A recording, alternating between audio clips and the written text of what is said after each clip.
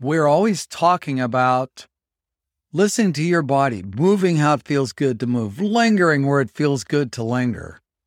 I've often wondered a good way to explain this.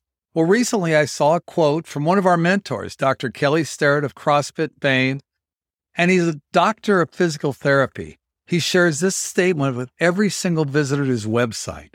All human beings should be able to perform basic maintenance on themselves. That's a belief we also try to share with each of you. Become a student of your body and learn methods to fix you. We offer tons of those.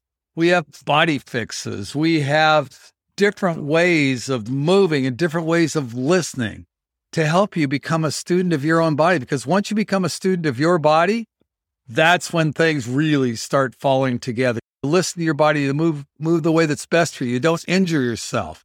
You increase your flexibility. You increase your strength, all moving with ease. So today's suggestion, become a student of your body and move well, stay healthy, be happy, live with passion, find a purpose, and we will talk to you tomorrow.